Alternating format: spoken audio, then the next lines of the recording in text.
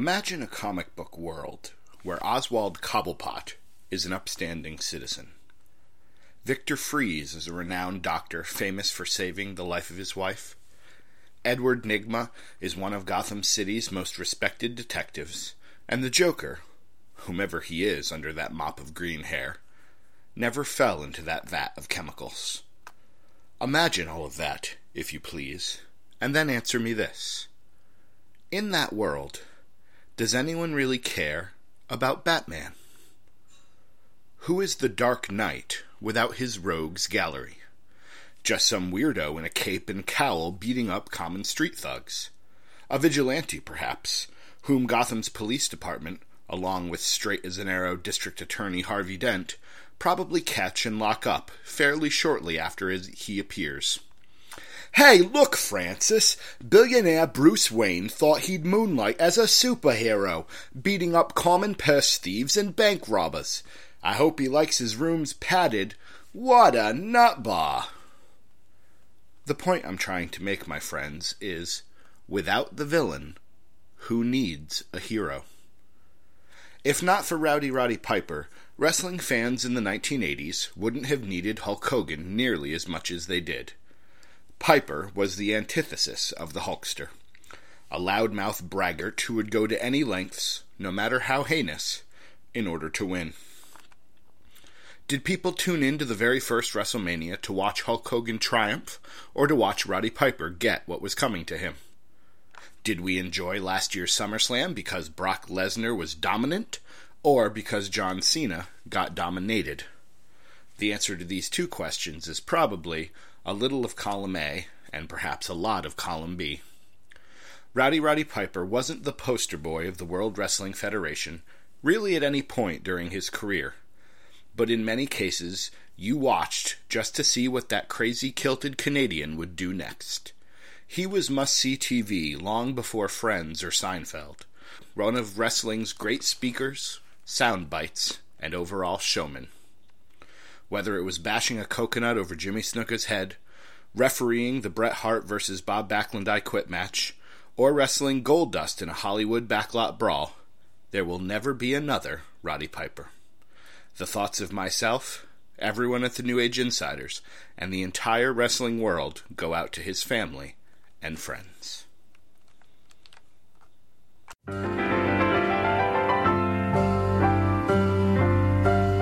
It's a beautiful day in this neighborhood.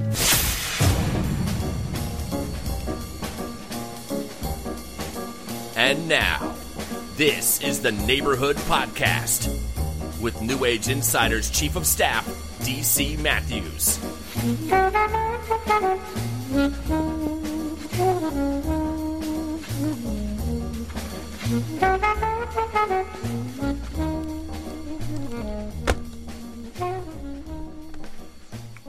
Welcome to the Neighborhood Podcast. My name is D.C. Matthews, at D.C. Matthews NAI, and I am the Chief of Staff of the New Age Insiders, the premier place for wrestling fans to connect, discuss, and to be heard. In case you've accidentally stumbled upon the work of NAI because of a Google search for Ethel Merman gone completely wrong, the New Age Insiders are Jason Sugar Sleeves Molotov, at New Age Insiders, Liam the Stare of Death Striker, at Liam NAI, and the best podcast producer in the business, Bill Mr. Bliss Neville, at Bill Neville NAI. I could have used Bill Neville's help last night, that's for sure. After discussing the idea for 2 years, if not longer, and having it never ever transpire, last night my good friend and the other half of the number 2 contenders, Doc Manson, and I sat down to record a wrestling podcast. Now, I usually record here in the neighborhood studios on my desktop computer. But since I wasn't going to drag that desktop computer all the way over to Doc's house, I decided to try a brand new recording program on my Chromebook. And for 50 minutes and 43 seconds, Doc Manson and I had a wonderful time talking all things wrestling. That's when Shockwave crashed, and we lost the entirety of our recording. Nobody's fault, really, though it does mean that this week's Neighborhood Podcast is a fly-by-the-seat-of-the-Chief-of-Staff's briefs edition. Anyway, let's get back into that intro patter. We have a website, NewAgeInsiders.com, where you can find information on NAI's upcoming events, such as their trip to Brooklyn in just a few weeks to meet you and to see NXT TakeOver. You can also click Discuss to find all of the news that's fit to print from ace reporter Brandon McIntyre, at Brandon Mac NAI, and articles, op-eds, and columns from myself, as well as our NAI team, featuring Shannon Scott, at Rebel Dentist NAI, Magnum, at Magnum NAI, and the Queen Heel herself, Elsie Morgan, at the Queen Heel. Also, each and every Friday, you are able to post your own thoughts and columns on NAI Fan Friday. And as a new segment here on the Neighborhood Podcast, let's take a look at this past Fan Friday and see what the neighborhood had on its collective brain. Fan Friday this week was kicked off by Tyler, at MoTWWE, who wrote a truly wonderful column about the G1 tournament in New Japan Pro Wrestling. I got the chance to read this article on Thursday night, and the list of things I learned about this epic event, while not quite Jericho move list in length, was quite long in its own right. For instance, I didn't even know that G1 stood for Grade 1. Tyler gives you everything you need to know about the tournament and the stars involved, so if you've been watching, or if you're considering catching up, make sure to check out Tyler's work on NewAgeInsiders.com before you go to njpwworld.com. Here's a random aside. NJPW is a hard acronym to say off the top of your head.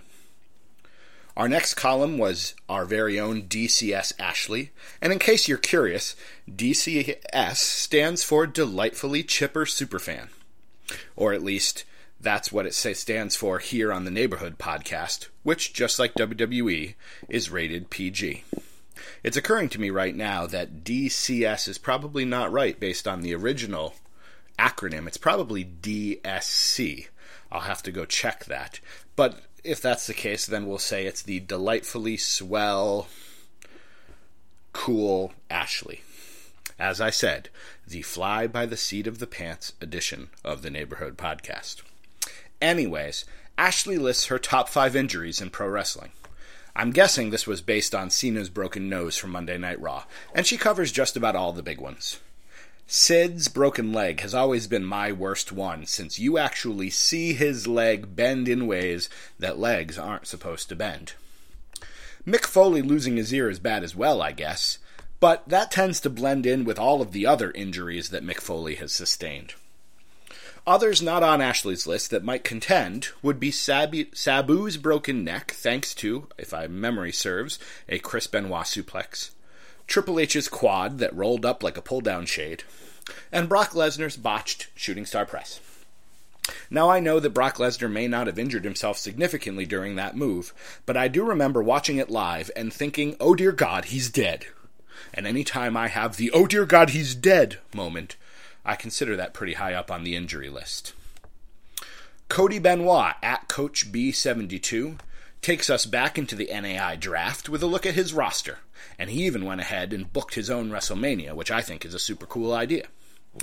Now I really want to see Finn Balor fight Bray Wyatt, so thanks, Cody.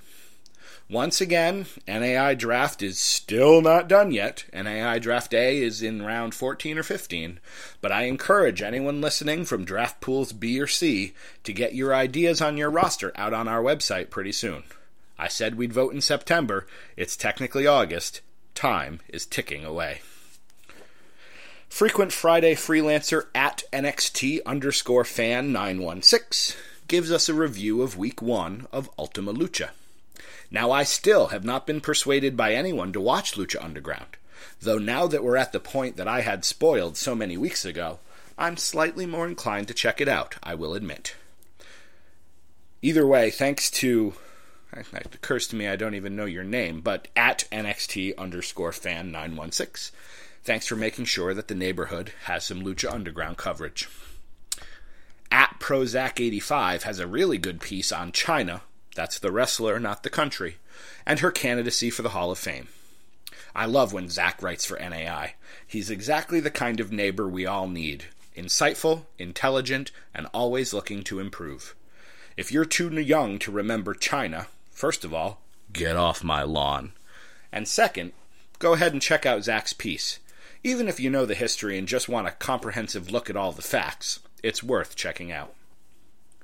Main Event Swerve, another common contributor, has an excellent post on the Divas Revolution, and whether or not it'll last.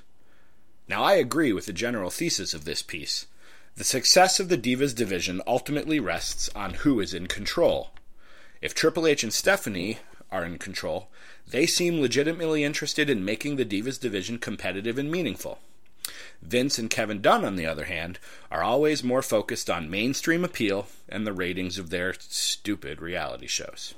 I don't want to go too far down this road, but it's definitely something I think is worth discussing.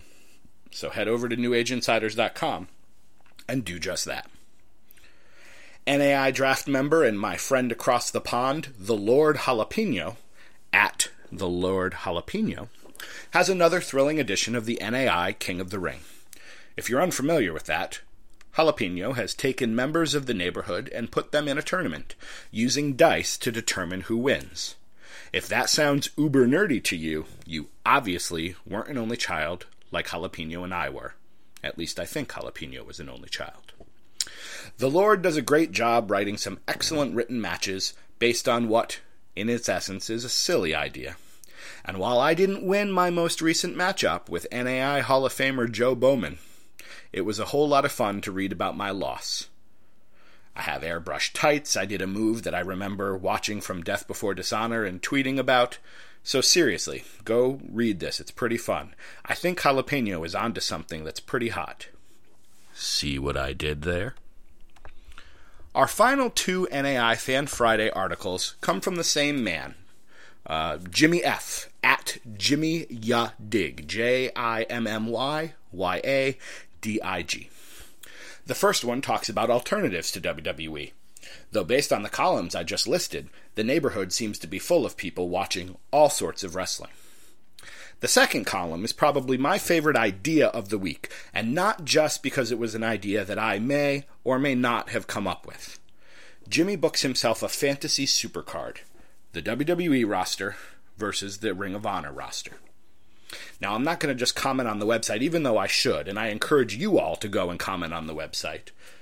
Sneak preview of part of your homework. But I thought I'd book my own supercard here on the podcast. And in order not to be influenced by what Jimmy wrote, I booked all of mine sight unseen, which means I didn't read Jimmy's article until after I finished my own. I had so much fun with this that it's going to wind up being a 2-day super card. There were just too many matches. I actually booked 22 matches, so that's too much for one night of wrestling. I took most of the serious injuries into account. Sorry, Sami Zayn, maybe you'll be in next year's one. And I've gone ahead and actually booked them in some sort of a pay-per-view style order as well. Now, it is my belief that you need to start off a pay-per-view and event a card with a really excellent match, set the tone for the night or the weekend to come. So the very first match for day one of my Ring of Honor WWE Supercard features the man that gravity forgot, Neville, versus the man with the random lawyer and the wrench in his hand, Cedric Alexander.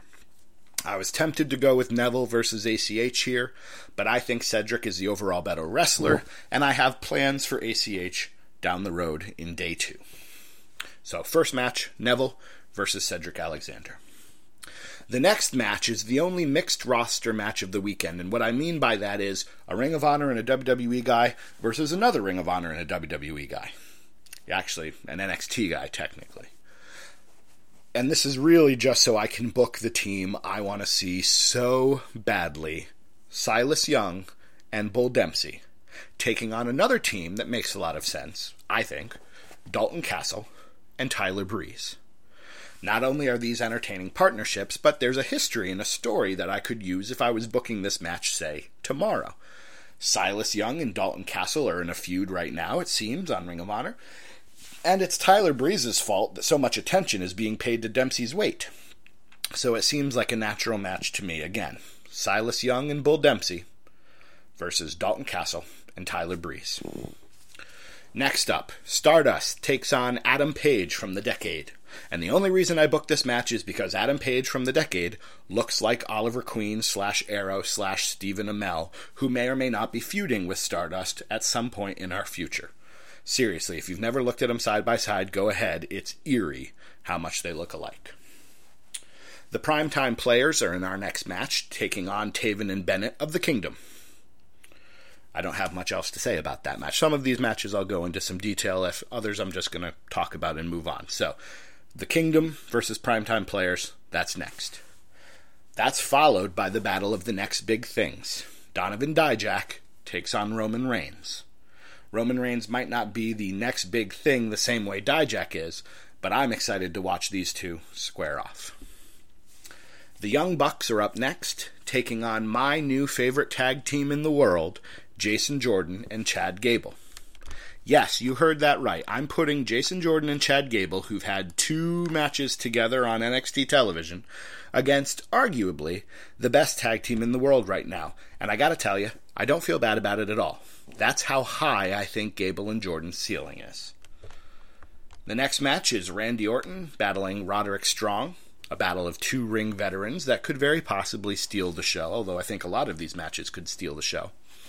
This would be followed by Red Dragon versus New Day, the 2 very serious mat-based wrestlers versus, well, the guys who skip to the ring. But I'd still watch it. That would be great. All right, we're heading into our main event tier here on day 1 of the Ring of Honor WWE Supercard, as written by me, DC Matthews. This one is the battle between 2 legitimate, tough guys with serious fighting chops, both in and out of the ring. Nakamura from New Japan versus, wait for it, Rusev. Let me say that again. Nakamura versus Rusev. That's followed up by the Battle of the Franchises, one of our co-main events for day 1. Mr. WWE versus Mr. Ring of Honor. John Cena versus Jay Briscoe. Both of them are the franchise players, the icons of the companies. Cena versus Jay Briscoe, co-main event of night 1. And our final match is a triple threat match. AJ Styles versus Adam Cole versus Kevin Owens. Some of the best wrestling in the world will take place that night, and especially during that match. Let's take a minute to breathe here. Give you a chance to finish your fangirl screaming. If this was happening, we'd sleep off the buzz of day 1 and get ready for day 2, and day 2 would begin. Again, you want to start off with a match that is guaranteed to get people on their feet. Day 2 begins the Lucha Dragons versus ACH and Matt Sydal. We'll keep that going, the enthusiasm up, we'll keep the energy flowing with a battle of the crazies. The Lunatic Fringe, Dean Ambrose, takes on the Suffolk County Chicken Man, the Sandy Fork Chicken guy, I don't know his nickname, Mark Briscoe. Dean Ambrose versus Mark Briscoe. And if you can tell me what Mark Briscoe's nickname is, I know there's chicken in there and a word with an S, I'd appreciate it. After those 2 matches, we might need a break, something to come down with, so this match we're going to feature Cheeseburger. In case you've missed it, there's a wrestler named Cheeseburger, and I'm not happy about it. Versus Cheeseburger's going to face King Barrett. Why? Who cares? Because you know what's going to happen? Cheeseburger's gonna win. I'm just so sad there's a wrestler named Cheeseburger. Anyways, you know how I feel about this. Let's move on. Roppongi Vice versus the Vaudevillains in our next match. Entertaining tag teams could do well together. That would be followed by Moose versus Sheamus, a battle of 2 big brawling guys. I considered Moose versus Ryback, but they'd both injure each other. We can't have that. And after Moose versus Sheamus, Alberto El Patron versus Dolph Ziggler.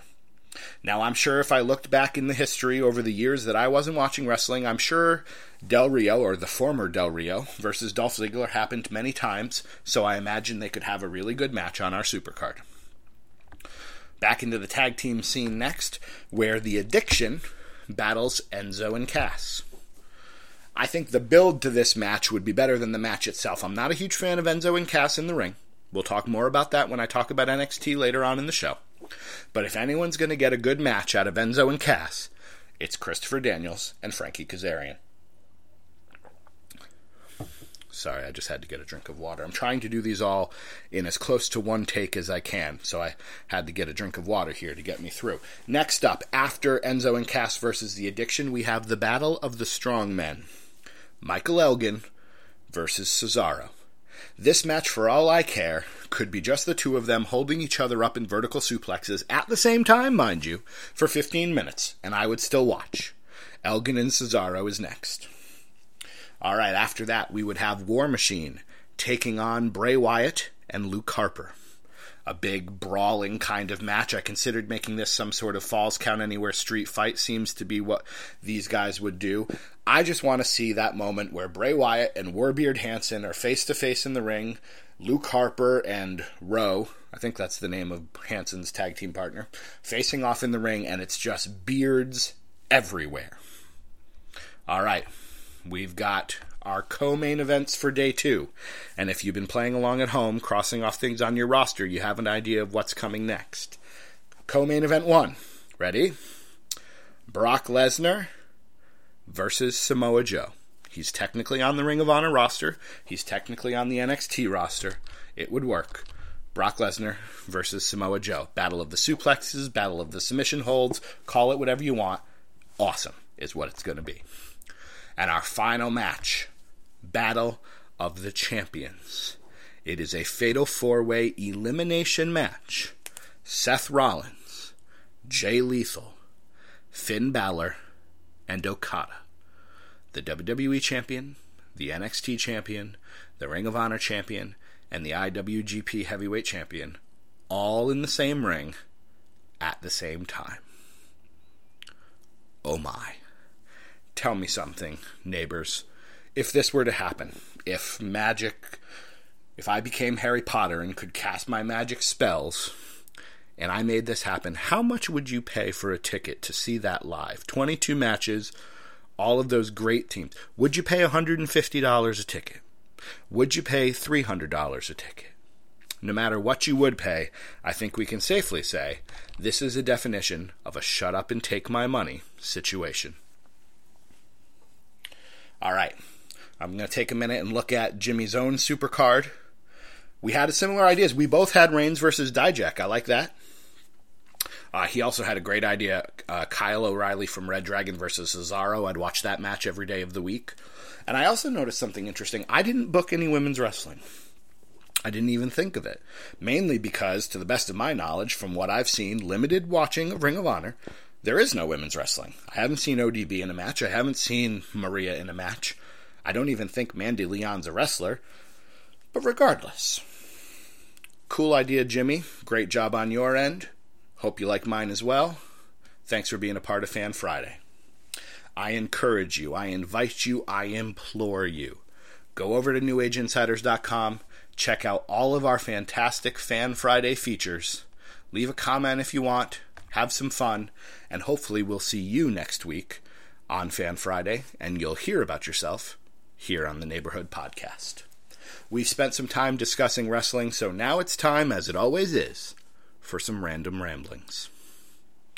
I started going to the gym again recently, mainly because after 7 or 8 years living in an apartment complex that has a free fitness center, I finally got around to figuring out how to open the door. They have kind of like a number pad, so I assumed there was a code, and I think at one point I had the code, and it hasn't worked in years, and so finally I went to the leasing office and talked to them, and apparently they changed it, and now you need a key, so I got the key so I can go to the gym. I'm not doing much. 30 minutes on the elliptical is enough for me for right now, but there are a couple of other regulars that I've seen who do a whole lot more than that, or do they? Now, in my complex, the elliptical machines are along a wall of mirrors for reasons that escape my reasoning. So I get the chance to peek over every now and then when I'm not watching Jeopardy, because sometimes I go on the elliptical while Jeopardy's on. And I check out what my fellow working out compatriots are up to. And quite frankly, a whole lot of it is just sitting around, or walking around really slowly.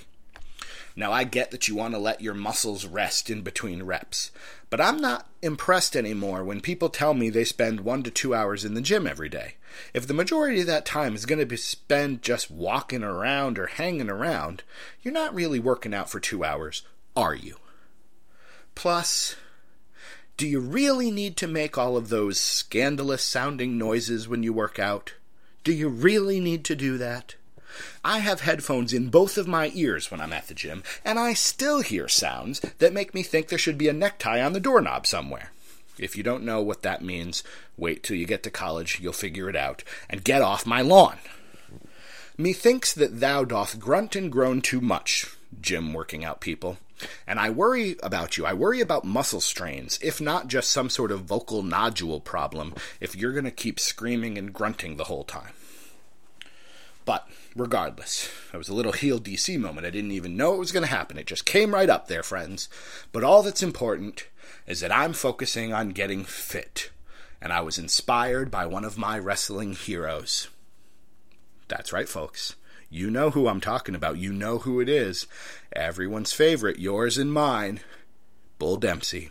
Which means, let's talk about some NXT.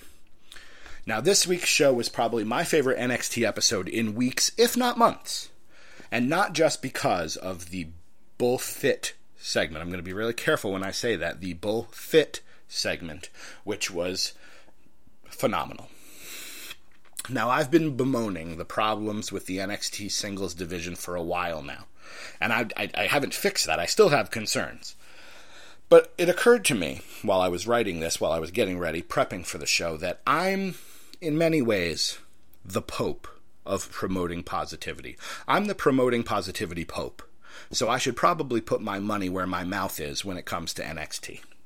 So instead of talking about the singles division, let's talk about the tag division, which is incredible. Incredible tag team wrestling happening in NXT right now. You've got Enzo and Cass. You've got Bamf. The Blake and Murphy factor again. Unless you're going to be Nightcrawler, don't call yourself Bamf. Better be able to teleport. You've got Enzo and Cass. You've got Bamf. You've got the Vaudevillains. You've got Dawson and Wilder. And you've got the aforementioned Gable and Jordan. And they're taking the ball and they're running with it down there at Full Sail, which is exactly what you want to see from your developmental league. Last week's show featured 3 tag matches. I don't even know how you fit 6 wrestling matches into an hour when WWE can barely fit 2 or 3 into an hour most times. They had 3 tag matches. And considering an hour, that's impressive. Now, based on past history and what I've seen recently, I think we can safely assume that Enzo and Cass are at the tail end of their NXT run. They've been touring with the WWE live event shows for a while. They put over Dawson and Wilder. We'll talk more about them in a minute, which is the MO. MO, for those of you playing at home, stands for modus operandi, the mode of operating. The MO for people on their way out of the developmental territory. On your way out, you put over the next group of guys before you head to WWE. Now, I'm not going to say that makes me full of optimism here because we have the careers of the graduating teams from the past. Lucha Dragons, they're doing okay for the most part. They're going to be probably in the tag team title picture at SummerSlam. Good for them. But then you have the Ascension. And we all know what happened with the Ascension when they got to the main roster. Now, Enzo and Cass have an advantage over those teams because they can use the microphone. In WWE, you will not be successful if you can't use the microphone. Victor and Connor from the Ascension can't use the microphone. They're not going to be a team that leads a division if they can't talk. Who are the teams that lead the division? New Day, they can talk. Primetime Players, they can talk. Usos could talk, I suppose. I don't remember ever hearing the Usos talk, but they did, I would imagine. And I also imagine that Enzo and Cass will be full-time WWE talents by at least the start of the new year. That's kind of how Connor and Victor and the Lucha Dragons did it as well. Late fall, early winter, they showed up. They were there for the Rumble, leading into WrestleMania. I imagine that's what Enzo and Cass are going to do as well. Random aside, I wasn't planning on talking about this, but I don't know what that means for Carmella. Another quick drink of water. I don't know what that means for Carmella. she's not ready to be a diva wrestler on the main roster. Does she need to be? I would say no. She could be a manager. We don't have a whole lot of managers. We have Lana and Summer, if you can count them as managers. We have Heyman, and that's it. Carmella could be a manager on the main roster. But if they want her to be an actual female talent, she's going to have to stay in NXT for a while Enzo and Cass move up. Last thing I'll say about that. I've already spoken about my love for Chad Gable and Jason Jordan. I won't go into too much except to say I've made my prediction. You know it, I know it. They're going to be the tag team champions in NXT by the end of 2015. I'm giving them August, September, October, 5 months. I'm giving them 5 months. I think in the next 5 months they will be tag team champions. They are that good together. It just works super well. I've also been really impressed with Scott Dawson and Dash Wilder. Two guys who've been around for a very long time, just looking for a gimmick to stick, it seems like. They were the Jamie Noble-style rednecks for a while. That didn't seem to work. But this new thing, this old-school tag team like the Andersons or the Brainbusters, this could work. Our NXT tag team champions don't have much in the way of character. They have nice hair, and they have a pretty manager, and that seems to be working enough. They're tag team champions, for goodness sake. If your gimmick is you showcase actual tag team wrestling, at one point during that match last week, I don't remember who it was, the one with the hair, I don't know which one that is, but the one with the hair grabbed Enzo, I think, kind of wrapped his legs around his leg, held him down to make the tag. That's something you used to see Arn Anderson doing in the NWA all the time. That was what tag team wrestling was all about. If you're going to showcase tag team wrestling, if you're going to show a cohesive unit, that could make Scott Dawson and Dash Wilder contenders. And then they could even keep the nickname of the Mechanics. A mechanic, if you don't know, is a wrestling term for an in-ring worker. When Steve Austin was in WCW in the 90s, he wasn't going to be a main event guy. He was a mechanic. You could count on him to have a really good match. That's what Dawson and Wilder could be. They have a chance to be something special in NXT. The Vaudevillains are quality workers. I was really impressed with Simon Gotch during that tag title match. He was doing great stuff. The rolling armbar and everything was awesome. I don't know what happened at the end, though, with the whole Alexa Bliss thing. It was awkward. You're not going to attack a woman, I get that, and I appreciate that. But they just stood there. She slapped him, and they just stood there. It was awkward. I was really hoping that a female vaudevillain would come out. Blue Pants would be perfect for Aiden English and Simon Gotch right now. Blue Pants as a vaudevillain? Come on. That's great.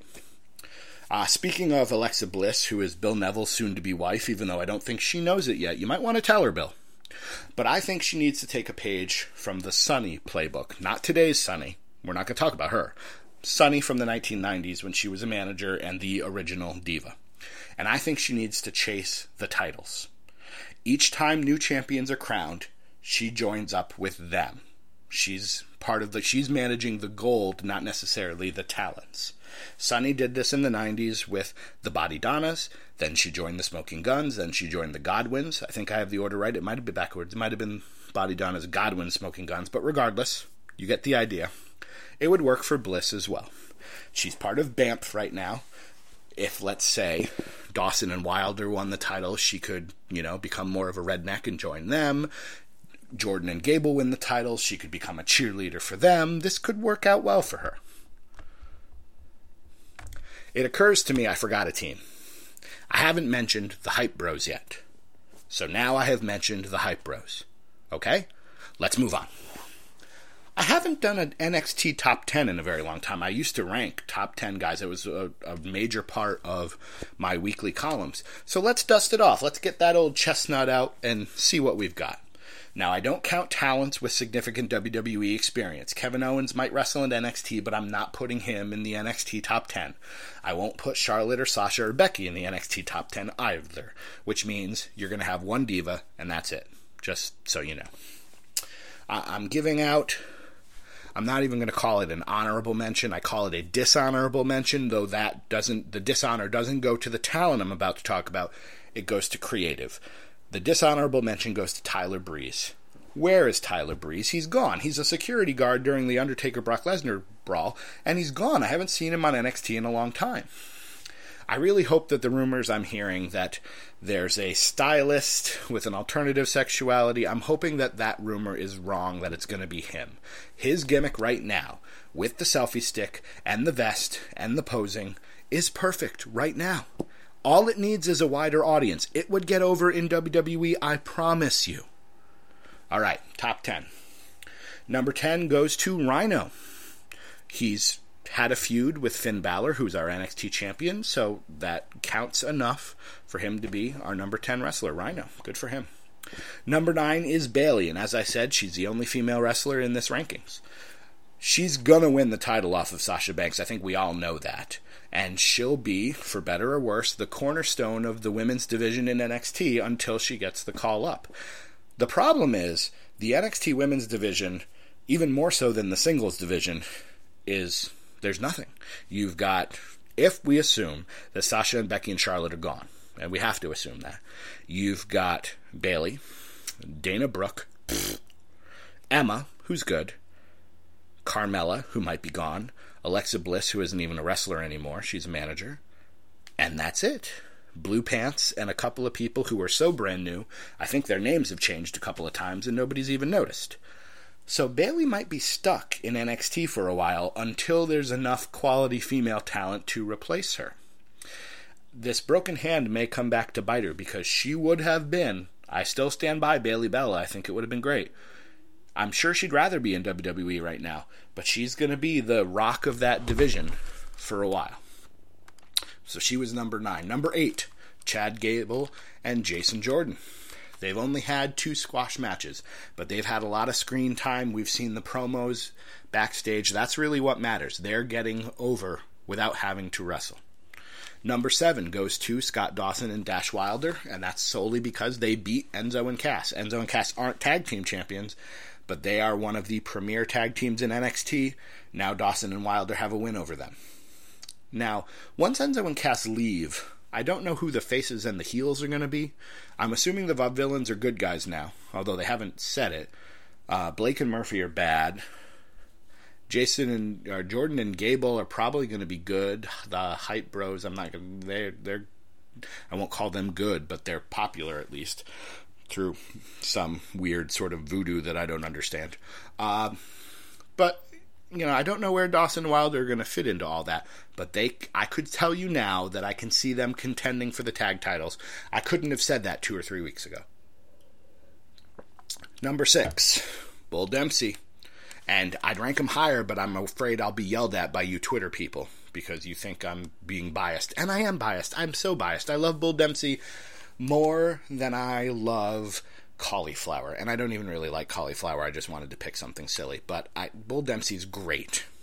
NXT embraced how stupid this gimmick is. If a gimmick's gonna be dumb, you need to recognize that it's dumb and play off of the fact that it's dumb.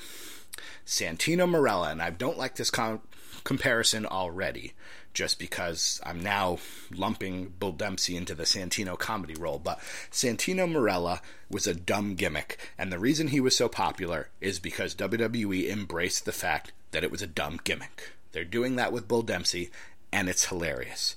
That Bull Fit, I'm being very careful, Bull Fit segment won over Brandon Cox, who is a neighborhood member that I've been speaking to for months, and he has hated Bull Dempsey for as long as I can remember. So, if it's winning over this guy, it's definitely working. Is he going to win the NXT title based off of this? No. Do I care right now? No, not at all. If they keep doing cheesy 80s promos with this, I will be happy for at least another month or 2. Number 5, the Vaudevillains. They lost with the rolling of the tights and the distraction, so that means hopefully they'll get another title shot. I think they could win the belt. I think they should win the belt. Is the Vaudevillains a main roster gimmick? No, I suppose not. But Aiden English and Simon Gotch have been given an unusual hand when it comes to gimmicks. This is a hard thing to get over. They've made the most of it. They're doing a great job. Number 4, Samoa Joe. Now, I have yet to figure out what this Samoa Joe NXT roster thing is. I don't know what it is. Is he going to be long-term with WWE? in 3 years, 2 years, 1 year even, are we going to see Samoa Joe in WWE? I don't know. Is this something that by Christmas it'll be over and he'll be back to wrestling independence? I don't know. Is this it? Is he just the NXT guy who he has some main event style matches and then he helps put over the new waves of talent? I don't know. It's a mystery. But once Owens is gone, and he'll be gone by the end of this month, nary to be seen in NXT again, Samoa Joe's the next contender to Finn Balor's title. So, he's number 4. Number 3, tag champs Blake and Murphy. They're still missing that thing, that je ne sais quoi, that will propel them to the main roster, but they are the tag team champions right now. So they're number 3. Number 2, we'll go with Enzo and Cass, because they're maybe even weeks away from making their debut on Raw.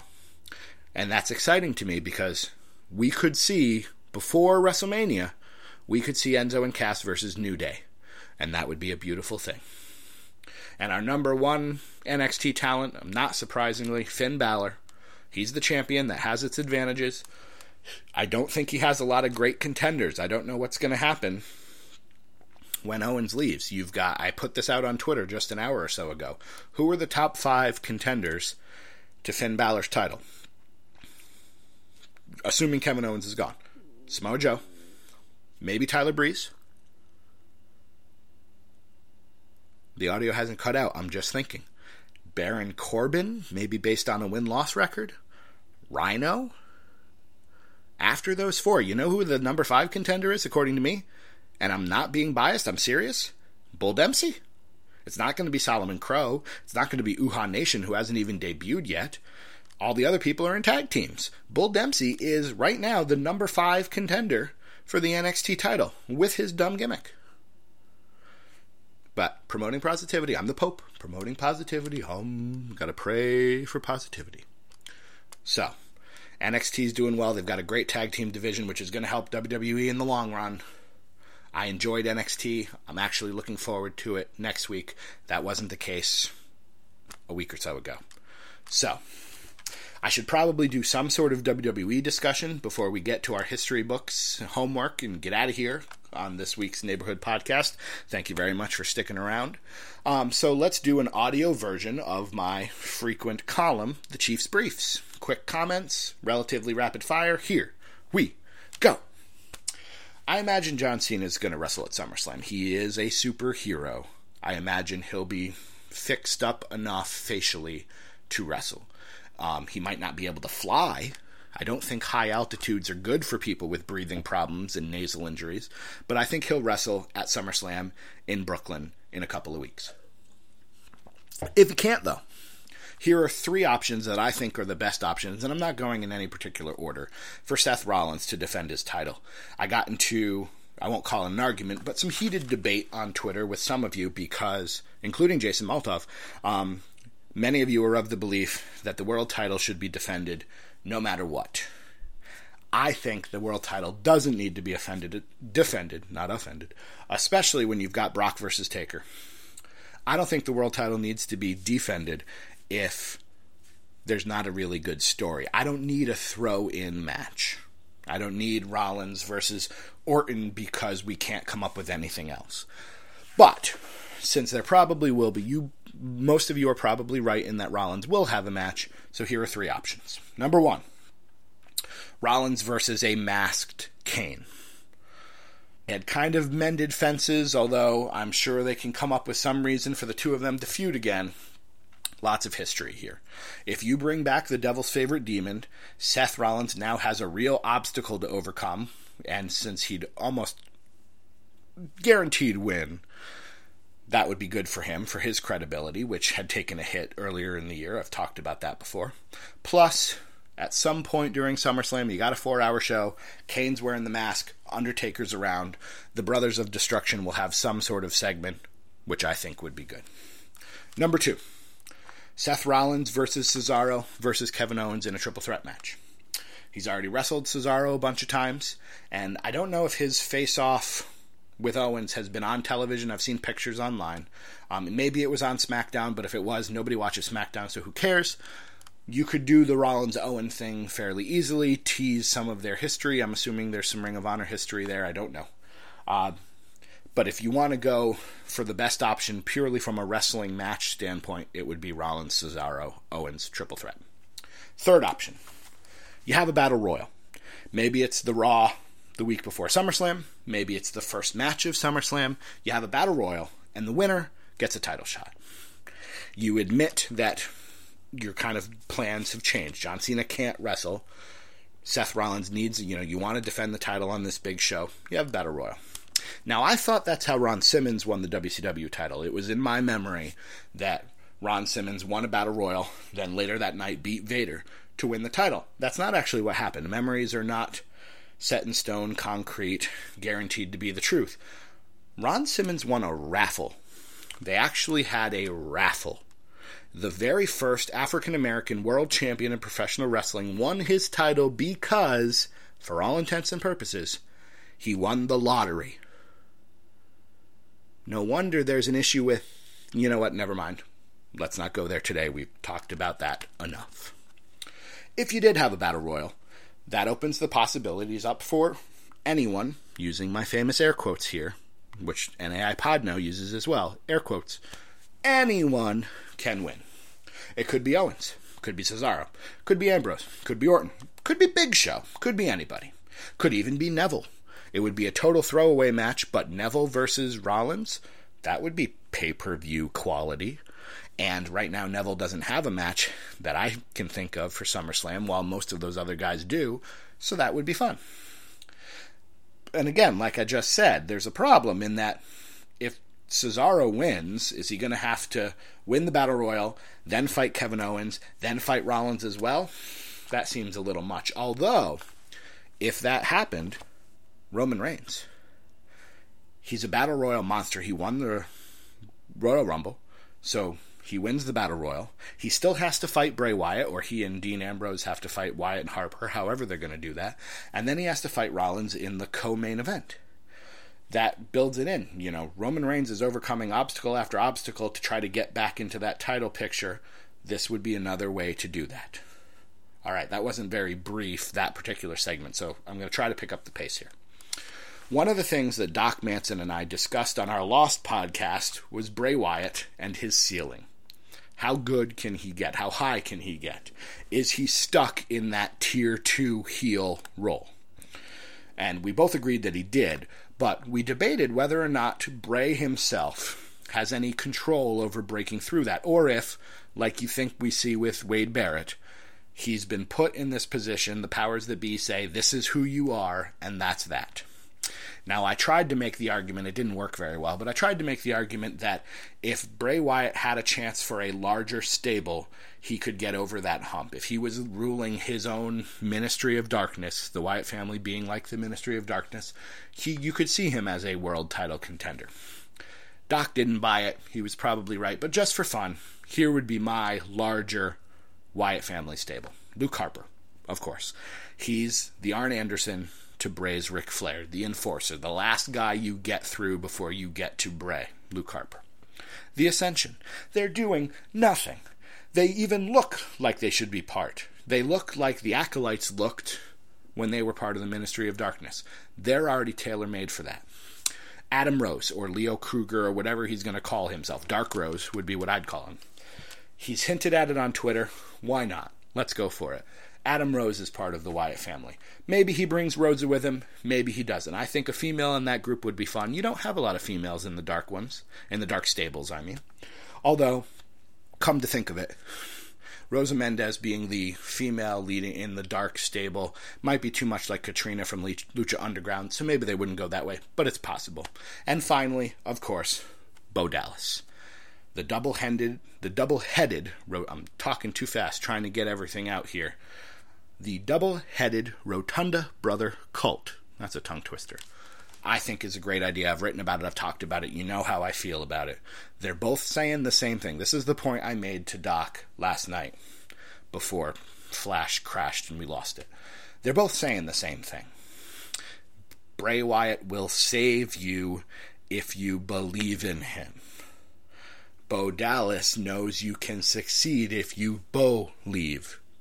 You can put the two of them together, I think. Last point I'll make on Wyatt, and this has not been the Chiefs' brief edition at all. This has been the Chiefs' just rambling edition. But last point I'll make on Wyatt.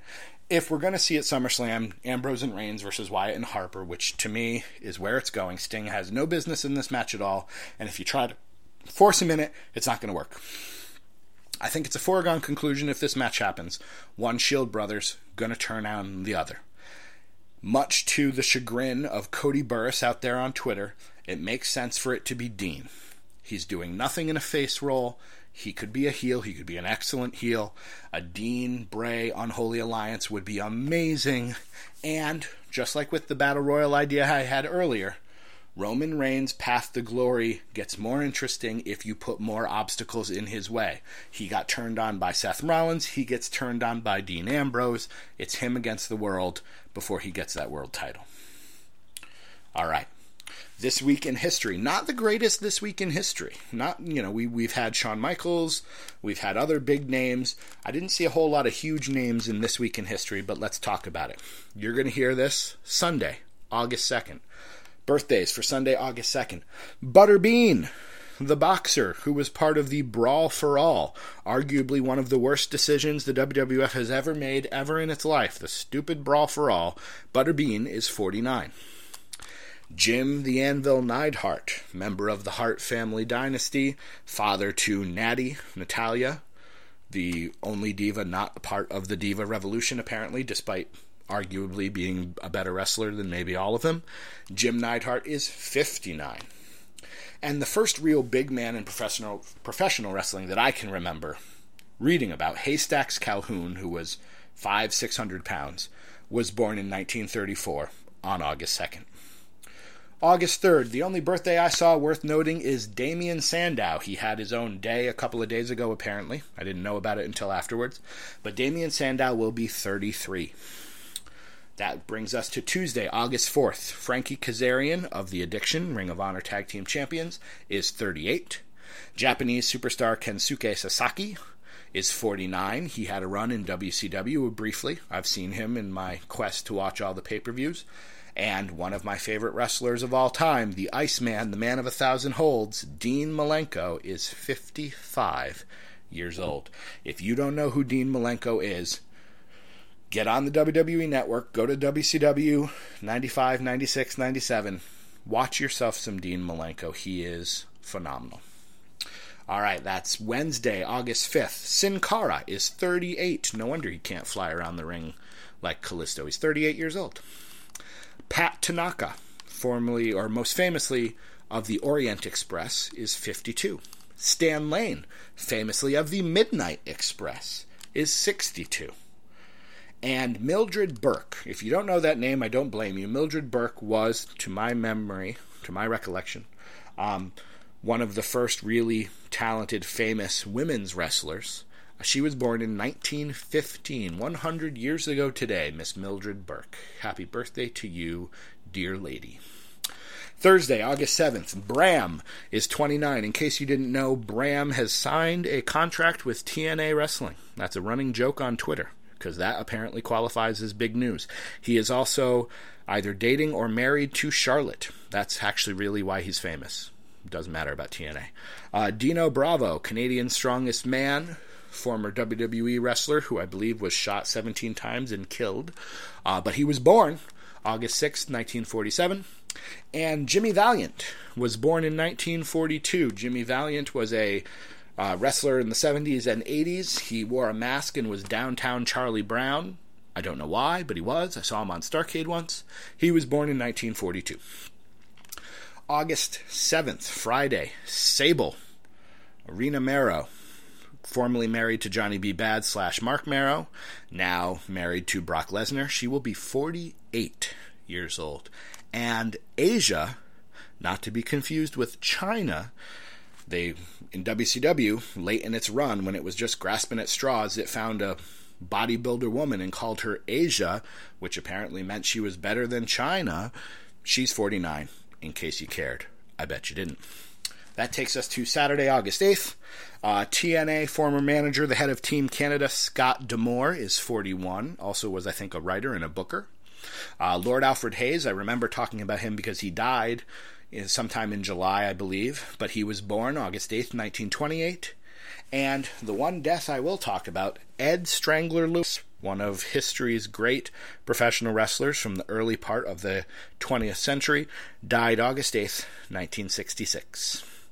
All right, homework for the week. Where are we? Oh my goodness, we're almost at an hour.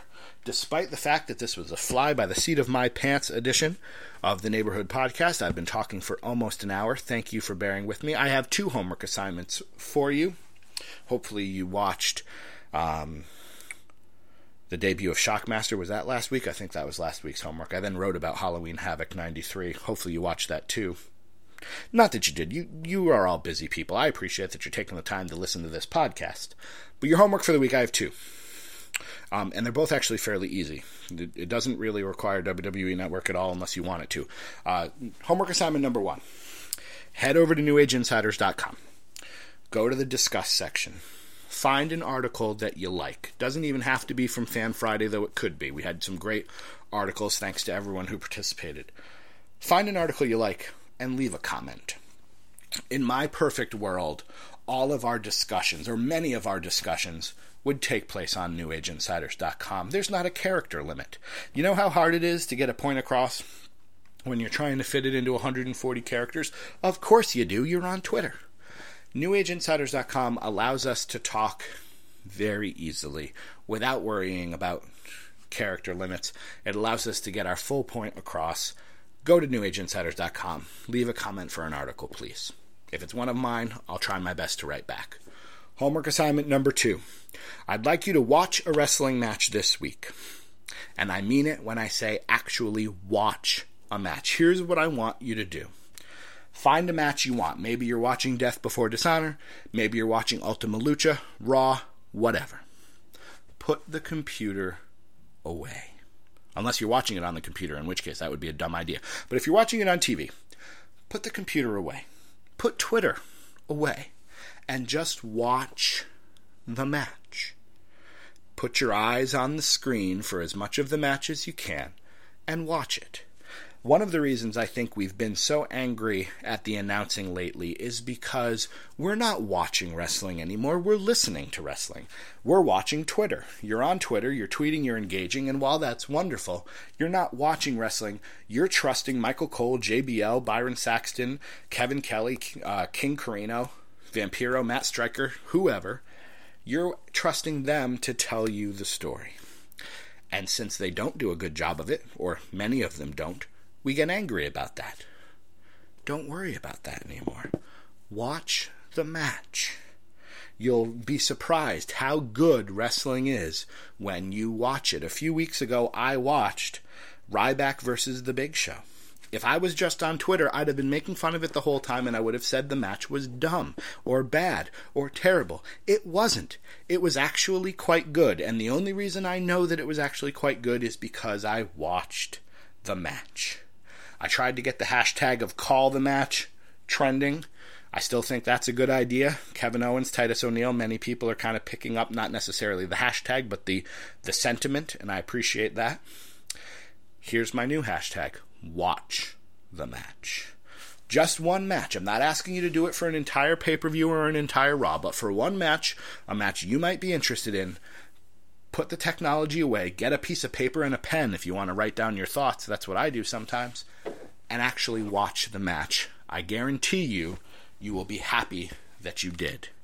I'm hopeful that you're happy that you spent the last hour of your life listening to the Neighborhood Podcast. If you set it to faster speed, I don't blame you. I do that sometimes so I can get through my podcasts easier. Although I worry how I sound at a high rate of speed. I seem to talk very fast anyways.